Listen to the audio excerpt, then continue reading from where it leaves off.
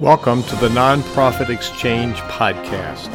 Stories by leaders for leaders to help you raise the bar on your own excellence, to release the potential inside of you.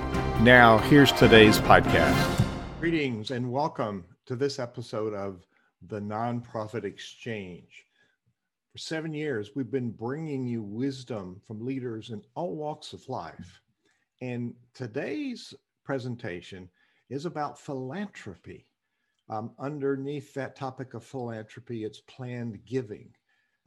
My expert today is Brian Crum, and this episode by no means is intended to give you any advice about how to invest. That's not what we do here. We give you leadership principles to make your own best decisions.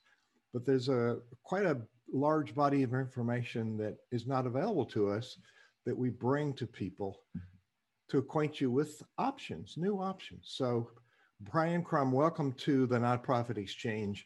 Give people a little sense of who you are, what your background is, and why it is that you do this marvelous work. Yeah, Hugh, thanks for having us on the show today. It was really a great pleasure having to get to know you better after we met through the C-Suites network. My name is Brian Crum, and I work at a company in Scottsdale, Arizona called Caliber. I'll talk a little bit about Caliber before I talk a little bit about myself, because I think it really helps put the two pieces together. Caliber, as a Scottsdale, Arizona-based real estate investment development company, is actively making impact investments in our community. And the way that we do that is on behalf of our investors, who are typically very successful business people, they may have been fortunate enough to have grown and sold a business. And through the wealth that they've created, they have decided that they want to invest back into the community, and they want to help create solutions for what may be most needed, whether it's affordable housing or better healthcare or investing in education and sustainability. The reason I joined Caliber, as someone that has had a background in financial services for over 25 years, is that I saw it as a way where we could help people invest directly into their community. Money made on Wall Street gets reinvested on Wall Street. It doesn't go back, or I'm sorry, on Main Street gets reinvested on Main Street. It isn't someone that's a hardworking entrepreneur. They send their money off to a money manager in New York, and it never comes back into their own local community.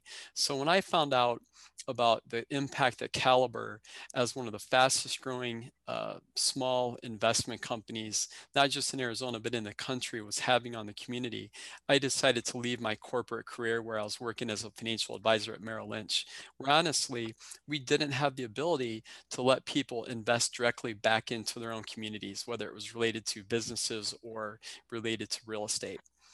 So fast forward to today, one of the things that Caliber has done recently that I'm most excited about is that we have created our own foundation. So now we're tying together the fact that we're making these impact investments in our community, but also we're adding in what we can do through our foundation and our corporate philanthropy.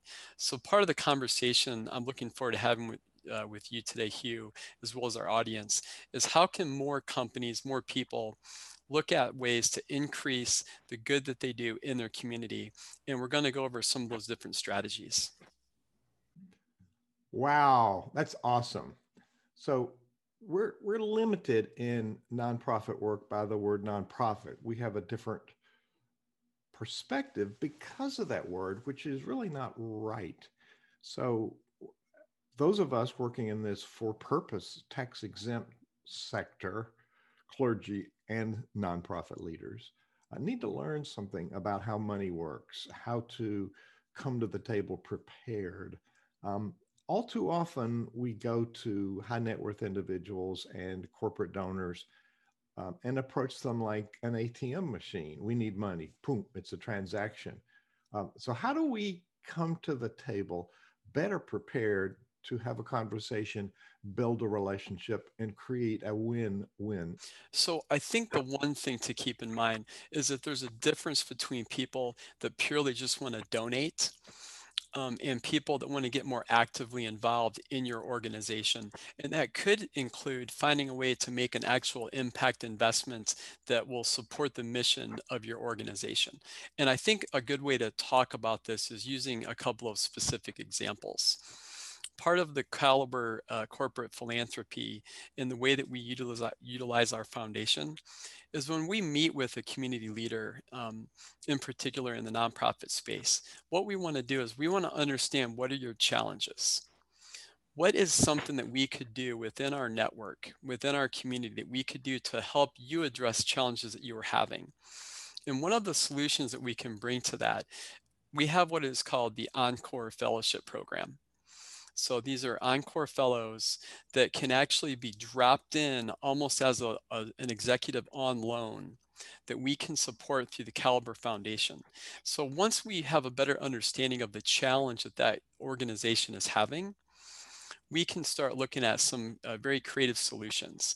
And sometimes those solutions are related to finding funding sources, but also it may be a way of helping that organization run more like a for-profit business versus a pure nonprofit, where they're looking at it not from the standpoint of being able to put their dollars to use in their community, but also looking at it like, we need to create a way to be as sustainable as possible.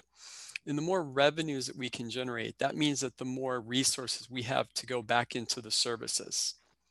And that might mean that you can actually create a way for your organization to create revenue streams by providing solutions that typically might be done through a for-profit entity. But the beauty of doing it through a nonprofit is that you have a way to increase your revenues, and you don't have the issue of needing to pay taxes on it.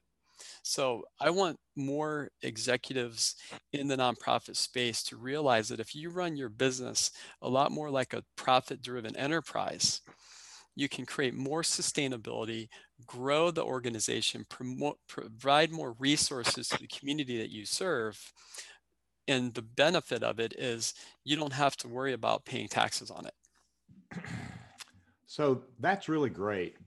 Let's clarify some terms, if you will, please. There's three that come to mind. I've already mentioned the word nonprofit. That puts us in this scarcity thinking mode when really we're operating a business. It's a tax exempt for purpose enterprise, and we have a positive flow of proceeds to do the work. The next word is the word philanthropy. How do you see philanthropy? And then under that, the part that we're talking about today is planned giving.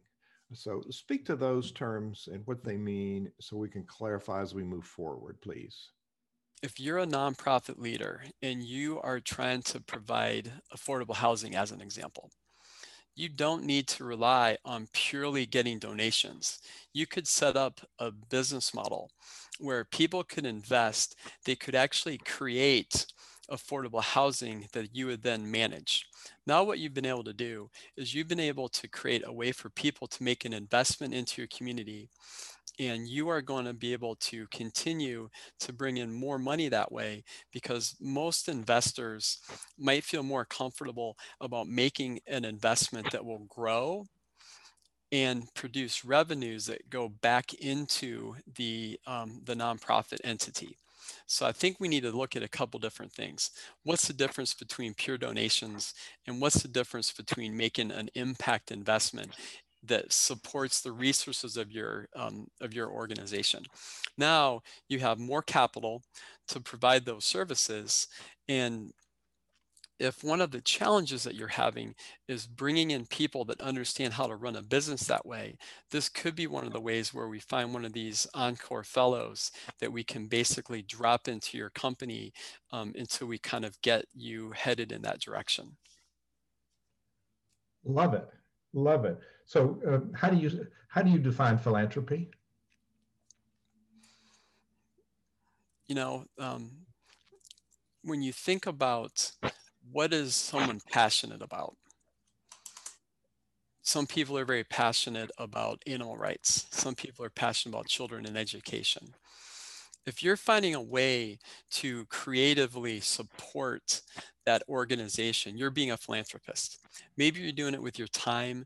Maybe you're doing it with your donation dollars. Maybe you're truly making a social impact investment that is meaningful to you. Love it, love it. Because the root words are philos, love, Love. and humankind. Yep. Yep. It's love of Love of your humankind. brother. Yeah.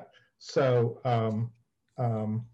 want to get sisters in there so we don't get in trouble. um, planned giving. We teach at Center Vision there's 8 streams of revenue, and one that's not utilized as often as it could be because many leaders don't know how to even start the conversation or present the value proposition for somebody to even consider leaving. Well, in your case, it's a cause-based investment that's going to create ongoing value, and thankfully, there's a lot of corporations that are looking at that kind of triple bottom line to make a difference for the planet and people as well as the profits. So, talk a minute about planned giving and how this fits into a planned giving scenario. Yeah, this whole conversation actually became really personal for me a couple of years ago when I joined what's called the Planned Giving Roundtable of Arizona. And that is an organization where we're bringing together business leaders that are all passionate about finding ways to continue to create more philanthropic solutions through the planned giving programs.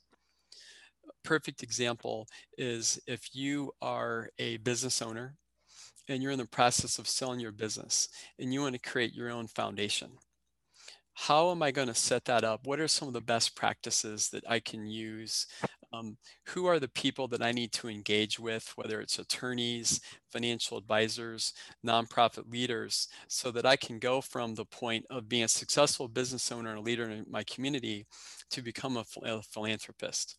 And through the Planned Giving Roundtable, which is not just in Arizona, it's actually a national organization. I just happen to be on the board of the chapter that we have here in Arizona. So when I meet someone and they say, I want to find a way to continue to grow in my philanthropy, getting them tied together with the planned giving people at organizations, at nonprofits, at foundations that they can connect with and they can feel that they're supporting the mission that is very personal to them is one of the ways that we can do this. So back to why you're doing this. You left probably a very prosperous profession to do something that was touched your heart. So what is your passion for doing this? You said it a little bit, but I'd like you to talk about that a little more. You're doing this because you're passionate about the work. Yeah, I've got several passions that leads directly into this. One of them is helping people start and grow businesses, so supporting entrepreneurship. Another one is global sustainability. Some of the solutions that are being created, or problems that are creations are being solutions are being created for are related to what are called the United Nations Sustainable Development Goals. Some of them are eliminating poverty, reducing hunger, creating good health and well-being for people, creating quality education, also gender equality. There's actually, I think, 17 different ones. And I identify that almost half of those, I have some level of personal and professional commitment to create solutions, whether that's helping support entrepreneurs that are also going to create jobs and build wealth for themselves and their families. Looking for and implementing sustainable solutions related to water, food, energy, air. And a lot of these can be done if you have collaboration between the public sector, the private sector, as well as any type of an organization that is really committed to solving these different solutions. Another one is being able to help people have better access to healthy foods. There are a lot of what are called food deserts in America. We're one of the most prosperous countries in the world, Yet the pandemic really laid bare how there's a lot of people that are struggling. I've read recently that up to 20 to 30% of Americans potentially are going to bed hungry each night. Unfortunately, a lot of them are children. What are solutions that we can all create together that really has to start on the local basis? The local leaders are the ones that know where the problems are in their community related to all these different factors. Well spoken. Well spoken. A lot of the tragedies are right underneath our nose, and we're totally Mhm. unaware of them. Now, I live in Lynchburg, Virginia, named after the ferry boat captain John Lynch. The Hmm. Quakers settled this. Nothing to do with lynching, but people died on my property. I look out the window at a cannon in the Civil War, Wow. fighting against each other. And you know, we come to the table, and this was the second wealthiest city in America Hmm. before the Civil War. Now we have the highest poverty in the Commonwealth of Virginia, 24.5%. Wow. And the Owen zip code is 41%. And we got 26, 27 food charities that are feeding people, but the problem is growing Hmm. before the pandemic.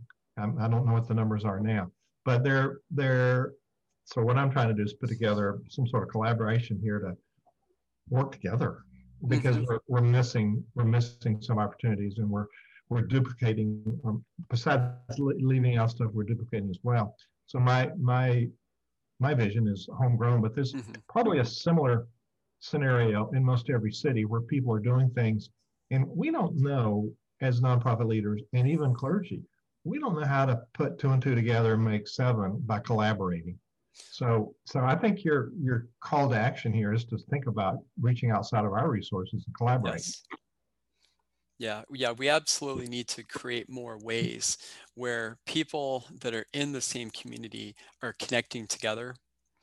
And what we've seen in the last 2 years, one of the ways that that is happening is through what is called the Opportunity Zone Fund program. So I'm going to cover what an opportunity zone is, then what the fund is, and then I'm going to tie it together with how we can use this to potentially create some of the solutions, specifically what you just mentioned, whether it's on behalf of for-profit or nonprofit entities. The Opportunity Zone program is something that was created, originally the concept of it was started back in 2015 by a group of bipartisan senators and congresspeople, along with business leaders, including one of the original founders of Facebook. And they were looking at the fact that there are pockets in this country that had not seen the same type of success that other parts of the country had following the Great Recession that started back in 2009 and 2010. And they identified that one of the common denominators of areas that had started to recover and were doing well and areas that were left behind was access to capital. So the concept was, what if we create a tax incentive for people to actually invest into these areas that became designated as opportunity zones? And when we do that, we believe that we can help create jobs, we can help improve education, access to healthcare. Affordable housing is a huge issue across all of America. And then what we just talked about, which is related to food. So at the end of 2017, the Opportunity Zone program was actually created by an act of Congress. And what it allows people to do is when you are a successful investor and you sell your business, or it could be real estate, it could even be stocks that have a capital gain on them. If you invest those capital gains back into these opportunity zones through an opportunity zone fund, you don't owe any of those original capital gains to the federal and state government until 2027. So you get this immediate deferral period. The second benefit they get as an investor is that they will have the amount of their original capital gain reduced by up to 10% if they invest prior to the end of 2021. Now, where this gets really interesting, those are two great benefits, but the big impact is after a 10-year investment period, where any capital gains that are attributed to those investments in these opportunity zones will actually be distributed capital gains tax-free. So I'm going to give a couple examples of how this can be used, and then I want to tie it into how the nonprofit sector may be able to benefit. And feel free to jump in with any questions along the way. One of the ways that Caliber, through our Opportunity Zone Fund, has been able to make investments in the community using this program. A year and a half ago, we bought a vacant assisted living facility in Central Phoenix. This was a facility that used to be owned by a nonprofit. They expanded, built a new campus, and this assisted living facility went vacant. There were homeless people living in there doing drugs. So a little bit of a blight on the local community. Is in an area that has a lot of medical services available. You know, large hospitals are right across the street. And then a housing community of historic homes where there's a great sense of pride of ownership. So we had this little pocket of this vacant building. We bought the vacant assisted living facility on behalf of our investors in the Opportunity Zone Fund. And then we fully renovated it and we built a behavioral health care hospital. Now, the same people that may have been living there and having issues with drugs and alcohol can actually come back and, through government funding, actually get treatment for whatever may have been causing them to be in that condition. So it's creating great jobs. You know, over 100 medical jobs were being created there, and people that had mental health care conditions that were otherwise not getting treatment are able to get treatment, which is now more important than ever. So it was able to create solutions for several problems in that particular area. And it also became a great investment on behalf of the investors that invested into the fund. Now, that's an example of a for-profit entity. How can a nonprofit potentially take advantage of the opportunity zones? Because of the way that these opportunity zones were identified, they were typically in areas that had high levels of poverty, high levels of unemployment. And then each of these different communities, whether it's urban or rural, is going to have a different need, a different solution that can be created. So if the issue is related to healthcare, then whether it's a for-profit or nonprofit entity, you can actually use the Opportunity Zone Fund program to build that hospital, as an example. Same thing for a school. You know, you could go and build a school for either a for-profit or nonprofit educational entity, and it becomes an investment, but it also brought capital into that community where now they can actually provide higher levels of education that may have been lacking previously.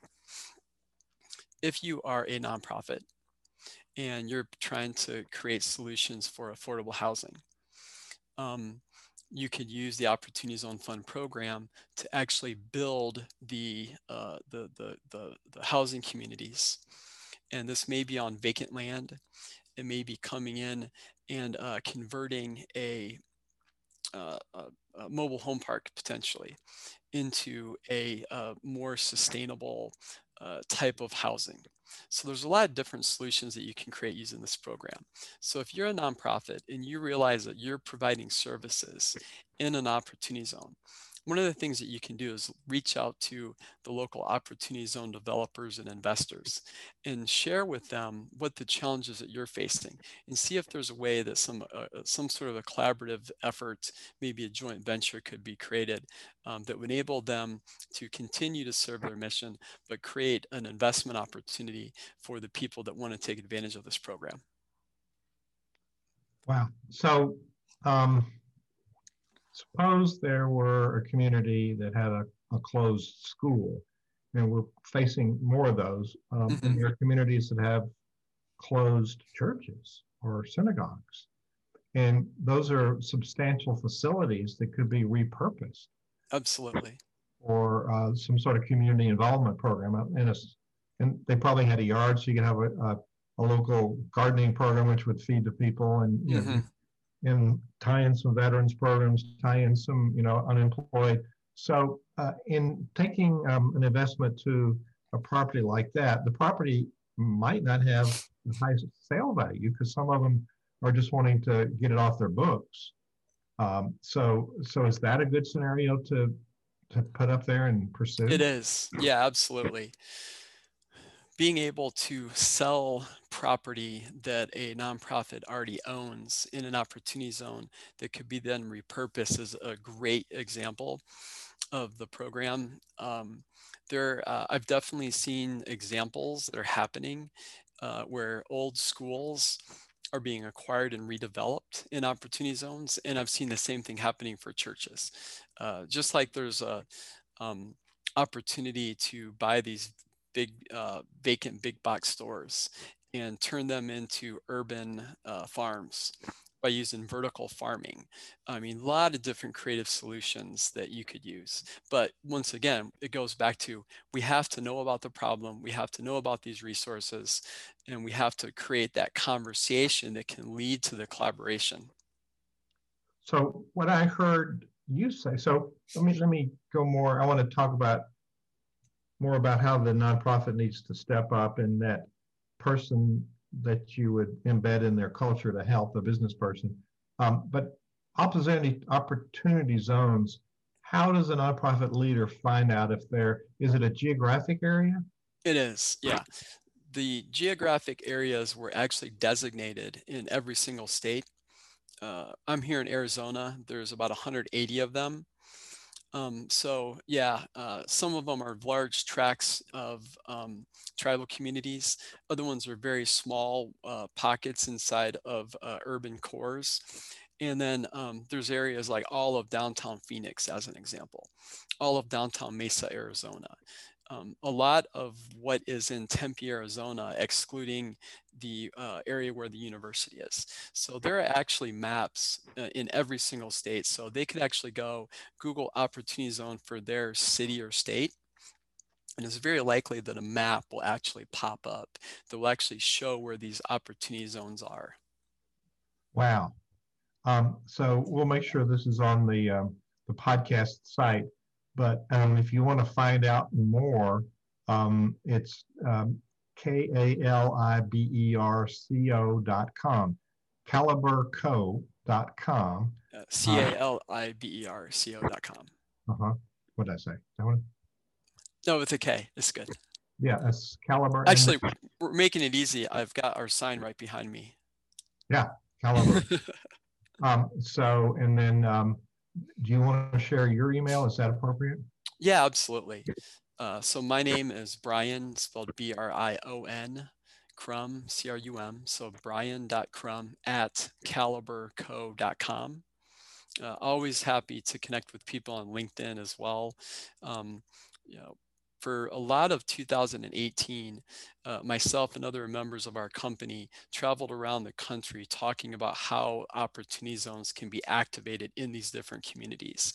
And that was when we started hearing a lot of leaders in rural areas in particular sharing with us, this is a challenge that we're facing. Whether or not we have an opportunity zone or not, what are some ideas that we can create together? Maybe even create public-private partnerships in order to solve some of these solutions or create solutions for some of these problems. Well, actually, that's an area we need to explore a lot more, I believe, because if our senators or congressmen, representatives, if we came to them and said, we've got a potential collaboration, public-private, and we have a funding source, we're doing things that government probably shouldn't be doing, but they need to help us. Mostly, yeah. Maybe sometimes get out of the way, but they need, they can help streamline some different parts of this, licensing and whatnot, permitting. Mm-hmm. So having them on board with it. So I'm going to do a commercial here just a second, and then I'm going to come back.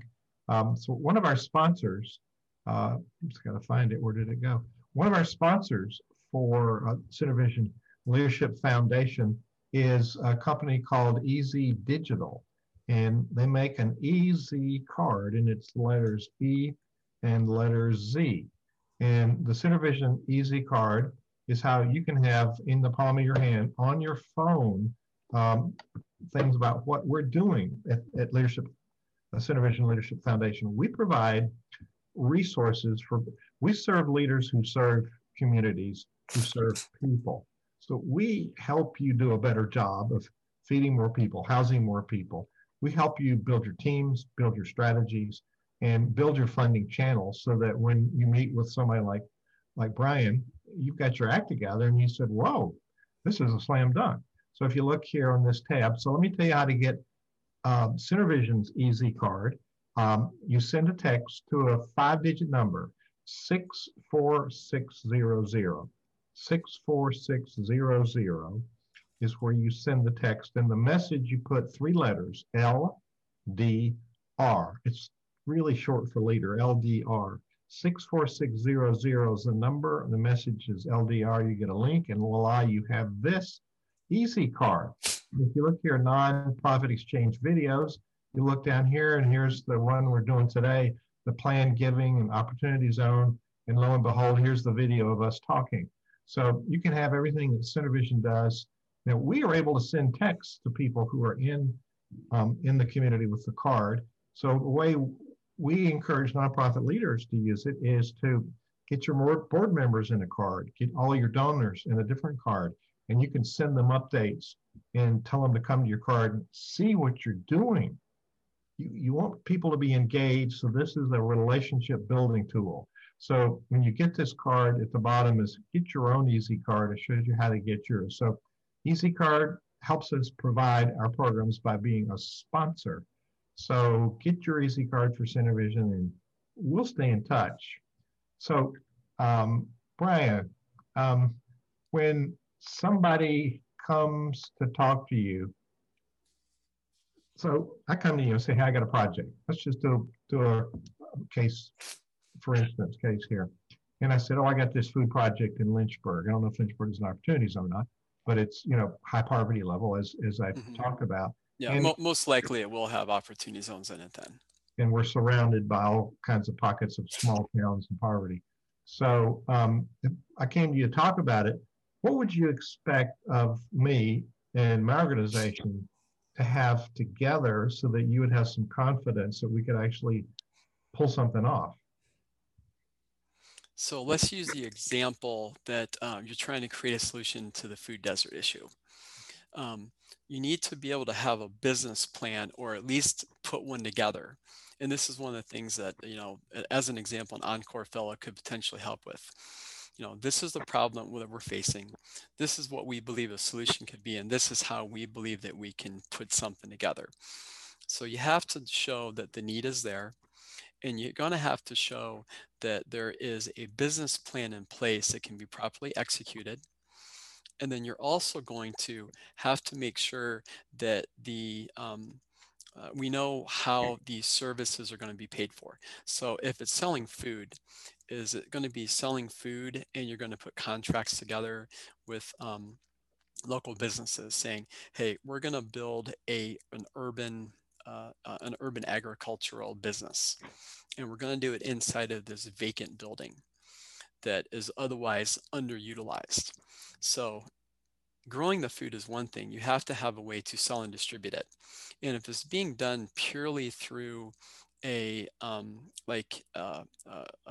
food bank, is there a business model where the food bank is then going to be able to not just only survive based on donations that are then going to be used to buy the food that is grown, but can we create, let's say, a food incubator, a shared commercial kitchen, where now entrepreneurs that want to start a food-related business can actually buy the fresh food from the urban farm. Now they'll have a shared kitchen that they can use to actually cook it. And then you have to have a way to get people to buy it from you. So that would be an example. How far along is your business plan for this? What are the different challenges that you may have? An example could be that, hey, I would love to be able to grow this food and sell it to schools in the local area. But when you go and you talk to the school, you find out that they have a long-term contract with another food distributor that may actually be shipping food in from hundreds of miles away. So you have to understand where the challenges are going to be with this particular type of a business. So that's just one example. Look at the business plan. Is the need there? Where will the who are your customers going to be? How are they going to be able to afford it? So that would be one thing I would take a look at. So the model that I see in most cities is there's a food service that actually gets food donated from the grocery stores. When it gets within certain date, then Mm-hmm. and there's a lot of food that's distributed, and it's totally given away, and people qualify so they don't go from one food service to another and load up. So there's a screening process, but basically they give people food and they go home. So as you're talking, I'm thinking there's no collaboration except give us money or give us food. There's no collaboration, and there's no addressing the mindset of poverty, the opportunity to build something that you can get yourself out of the situation you're in. Because a lot of these people don't want to be in the situation, but they don't really understand alternatives. So you think about, we have a lot of services giving away food. Our poverty level continues to increase. Mm-hmm. We have people, if you're hungry on a Friday afternoon and you don't have a car, there's nothing open to get food, and there's no way for you to get food to you. Mm-hmm. So there's a number of issues here. So as you're talking, and what I see that you do is you bring a greater perspective of thinking out of the box. We don't just feed people. Is there a bigger initiative that there's a bigger win-win and creates a more sustainable result over time that then would build some jobs for small businesses and maybe employ some of these people who are needing food. They can find a pathway to get employed. So speak to creating a bigger solution than what we're doing right now, would you? Yeah, absolutely. So what you just talked about is the example where don't just give someone a fish, give someone a net, give them the tools that they need to actually go get more fish. And that's why I really like that business model where the food bank, as an example, can move into a business model where now they are creating that shared kitchen. They're offering educational opportunities to actually teach people how to create small gardens, even maybe in their apartment. You could do a small vertical wall where at least some of the healthy food could be grown there. So you have to create educational opportunities for people to learn how they can move away from the situation that they're currently in. And then I've seen several business models where foundations are using land that they own to partner with the community and build these co-working, these collaborative spaces where you have a shared kitchen. So you've got the community garden, you've got the shared kitchen, you're helping people create their own jobs through entrepreneurship by creating a food-based business without a lot of capital outlay.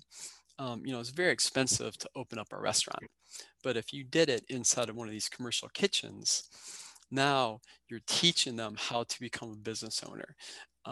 So those are all some of these solutions that can be implemented, but you have to get away from the traditional thinking of getting donations and distributing and finding that way based on who is in that community, what are their interests. I've seen businesses that are specifically created where they employ people who have disabilities, maybe autism as an example. There is an organization here in Arizona that they hire people on the autism spectrum to actually grow and then produce different types of food-related businesses. So now you've helped create jobs for more people. And you're absolutely creating the solution of bringing more healthy, affordable food into a neighborhood. It's a number of, it's actually a business generator. Mm-hmm. It's not like a tech business incubator, it's a generator. You're generating small businesses that employ people. So there's a transportation piece to this. There's an education piece of this. How do I educate myself for the job that I want? Mm-hmm. And all those businesses need a successful business plan and some sort of source of microloans to get started. Yep. So you've touched on several. We teach at CenterVision there's 8 streams of revenue, and one is certainly 70% of nonprofits, 65 to 75, get the majority of their funding from donations. Mm-hmm. But that's one of 8 streams of revenue. And we think, oh, we're going to get a grant. No, potentially, we haven't talked about grants, but there could be a startup grant for putting something together. But planned giving is one that we don't really take advantage of on a scale. And for somebody who's got high net worth to create a sustainable program in their name is creating a legacy that leaves a permanent imprint. And then when we didn't touch on that, you sort of alluded to, you don't have to have a business to have business generated revenue. You can have earned income from your nonprofit. We're shy away from that because of the word nonprofit. We're not supposed to make money on stuff, but we can set ways you're supposed to make as much money as possible. Yeah. You have the benefit of never having to pay taxes on that money if you do it the right way. Well, and we're afraid of business generated income because unrelated business income is treated by the IRS as a taxable event. However, what you're talking about is generating stuff that's mission related. Correct.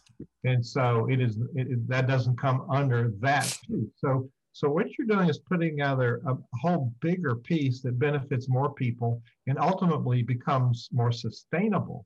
So what I see over and over is we think too small. We're going to do one little thing with ourselves instead of let's put all of the people together. Maybe they're not even competing. There's a transportation piece. There's a business advisor. There's somebody representing from the city. There's somebody from the community foundation. There's somebody from the university. So, we put together the good brains and we build this bigger initiative, and then we start it one step at a time. So back to me, if I approached you, you would want me to have a plan.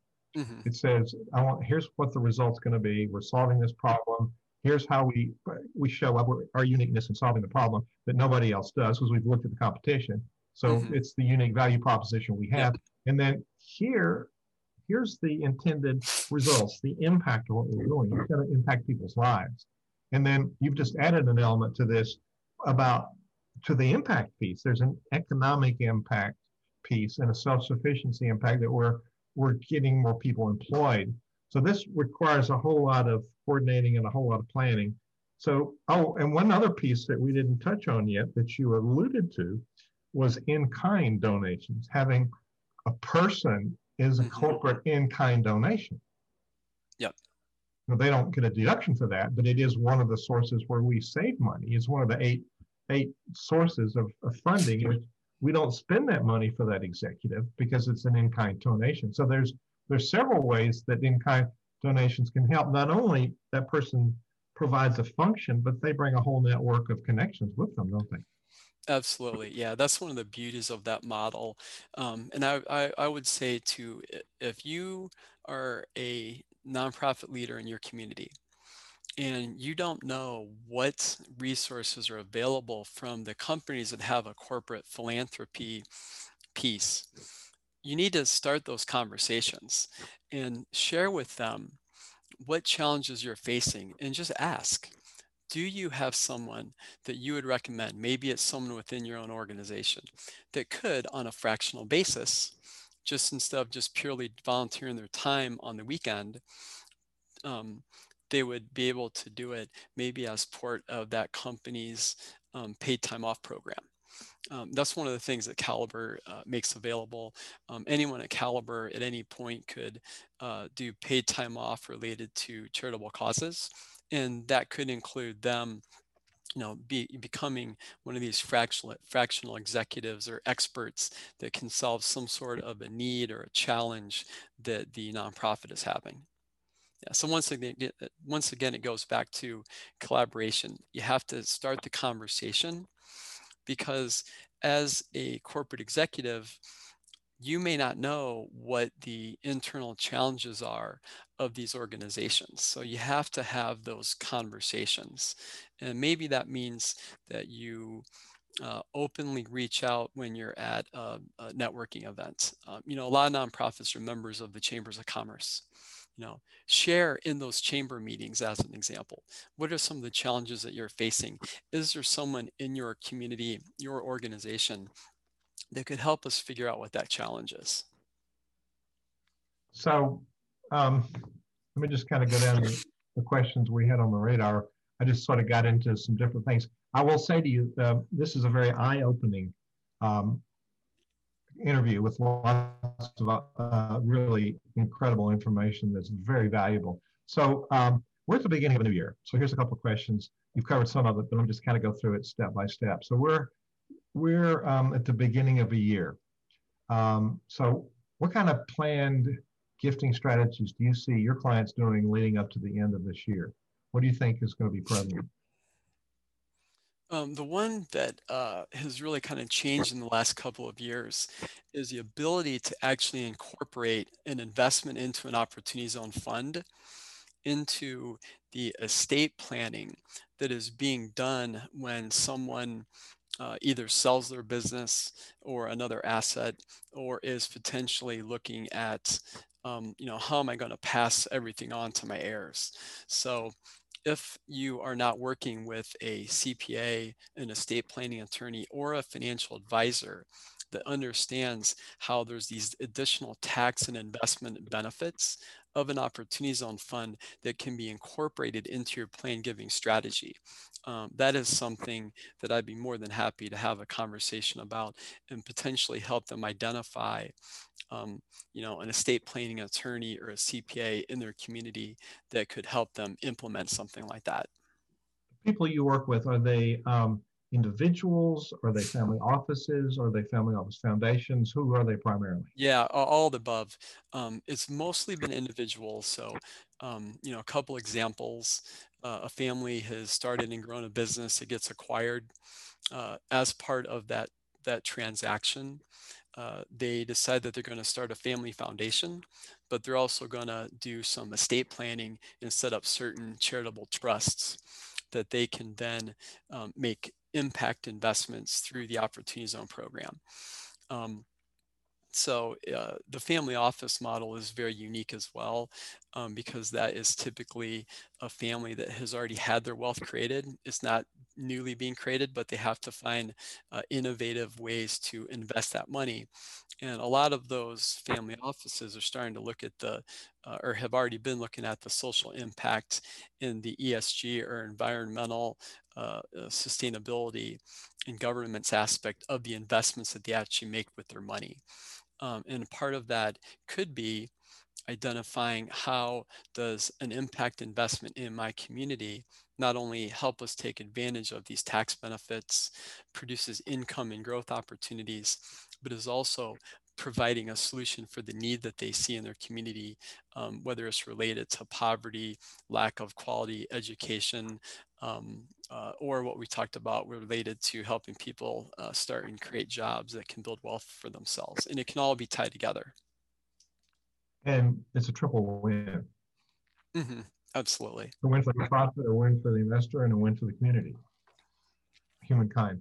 Any more you want to say about how opportunity zones can be integrated in someone's particular estate plan?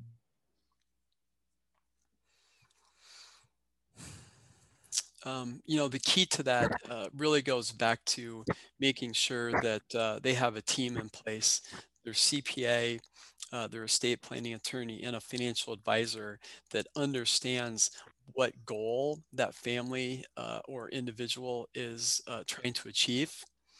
Um, and if they aren't familiar with how the Opportunity Zone program works, then someone like myself is always happy to, learn more about their situation and then help their current financial advisors better understand how this can be implemented on their behalf. Because like I said, it is a brand new program. It's only a couple years old, and our company is one of the first ones in the country to actually create an Opportunity Zone fund that is actively investing in entrepreneurship, education, healthcare, and then looking for other community-based needs that fit this type of an investment. So we had record low interest rates last year. How is that going to impact the future of this kind of strategy? Yeah, the low interest rates, because of the way that the tax crediting program works, actually is very beneficial for this program.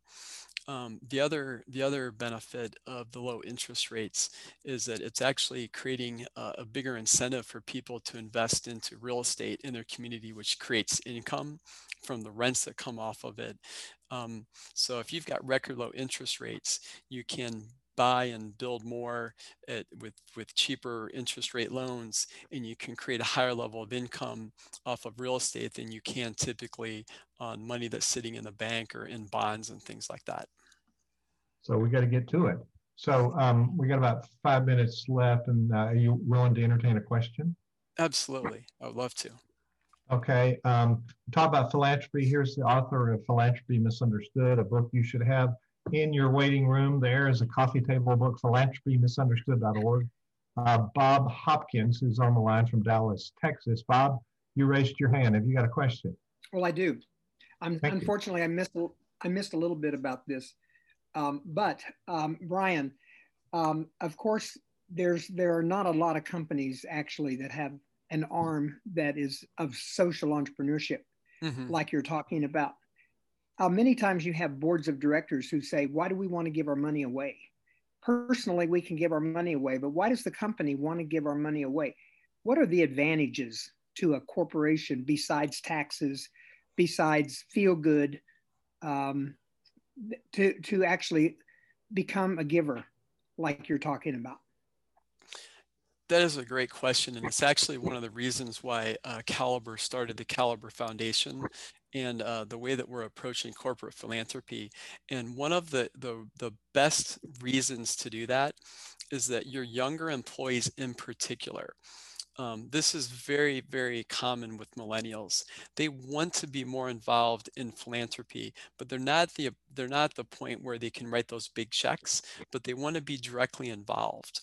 And if you can help them do that through volunteership or by bringing to the executives of that company the causes that they support, now you're making those donations on behalf of organizations that your employees are passionate about.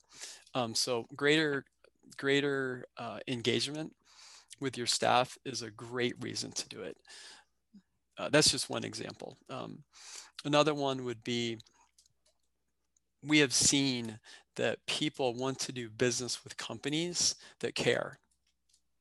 So now we're talking about not just creating a program that is going to donate money and provide these other resources, but make sure that you're sharing the story.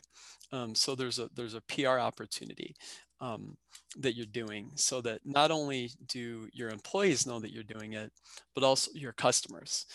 So if you're a company and you're trying to compete with business and your competition has a corporate philanthropy program, there may be some customers that want to do business with them because they see that they're creating solutions for problems in their own communities. Right. You mentioned earlier, Brian, that there's this is an investment opportunity too. There's a profit stream here as well. Yeah, if you make impact investments versus the pure donations. Yes, correct. Okay. So there's more than one way to approach the conversation. Bob, did that answer your question?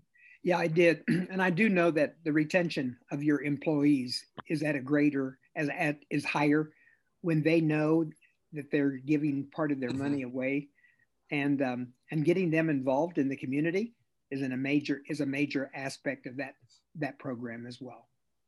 Yeah, no, that's great. Yeah, great question. Love that, Bob. Bob always has great questions. Thank you, Bob, for being here today. So, Brian, this has been a very helpful interview. And for people listening, they can go to thenonprofitexchange.org, THE nonprofitexchange.org, and you can find all of the 7 years worth of these interviews. And I will say we've never had anybody like Brian on the show. People have talked about pieces of this, but you've got a really mind-expanding way to think about strategies that are current, and you're on top of what's the win-win for everybody. So thank you for offering that. I'm going to do another sponsor moment, and then going to leave it to you to.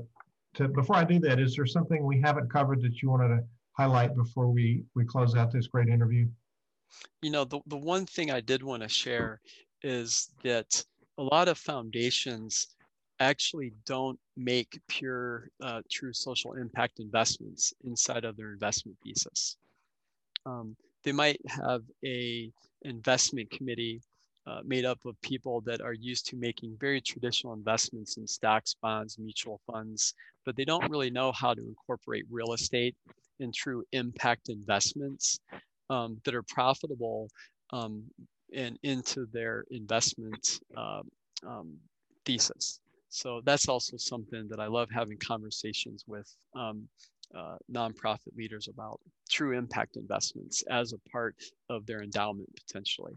Well, it would occur to me that many local nonprofits have local business leaders, and sometimes they're branches or even home offices of national corporations. Like here in Lynchburg, we do have some national companies, and we do have some of the local employees on.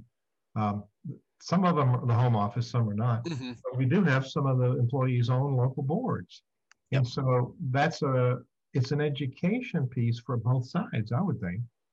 Oh, absolutely. Yeah. So, if people object to stuff, it's they need some information about it. So I'm going to do a sponsor moment and come back to you and let you leave a final thought or a tip or a challenge for nonprofit leaders. But one of the things that we do is Nonprofit Performance 360 magazine. Here you can see a previous issue with Frank Schenkowitz, who founded Make-A-Wish Foundation. That is a sustainable legacy that's still going on. And he wasn't even a nonprofit leader. He was a motorcycle policeman. And so he started this charity because he had a passion for things. But it's printed, we publish it, it's printed by WordSprint. And WordSprint helps nonprofit stay in touch with their tribe. So it's 30% of your message is the right message to the right person, 30%, in the right frequency, 30%. And the final 10%, it needs to look good. So WordSprint, just like it sounds, WordSprint is the company that prints this, but it's a mailing house, not just a print shop. Mm-hmm. So WordSprint.com is the company that helps you maintain the relationships with your support system. They get something in the mail. It's not email. They get a follow-up email. They get a call from you, but they get something in the mail that's really quality, tells them about the impact of the work that you've done with their dollars. So stay in touch with your tribe. Bill Gilmer and his team at WordSprint will be happy to share information, whether you use them or not. WordSprint.com. Tell them CenterVision sent you to talk to them. They're the best in the game. So, Brian, what do you want to leave people with today? I want people to create more conversations. Share what your challenges are. Share what your opportunities are. Create collaboration. And it all starts with being open and honest. What are the challenges that you're facing? And how do I connect with people that care about that? So create more conversations. It's underneath communication is relationship, underneath leadership is relationship, and relationship is why people invest in you or do business with you or collaborate. You've opened up lots of really helpful topics with really great suggestions. So you and I met on a group in the C-Suite Network, and you asked to talk to me, and then we said, hey, you should be on the show. So thank you for saying yes and beaming in from Scottsdale, Arizona to be with us today. Brian Crum, his company is Caliber, and it's Caliber CO, C-A-L-I-B-E-R is how you spell Caliber, CO.com. And then on the page for the Nonprofit Exchange, you'll see his email and the company's link, and you can go there and find out about what they do. And he invited you to call and have a conversation. So that will be a good thing to do. Email him first. So Brian, thank you so much for being our guest today on the Nonprofit Exchange. Q, thank you so very, very much for offering me this opportunity. Happy New Year. Happy New Year to you too.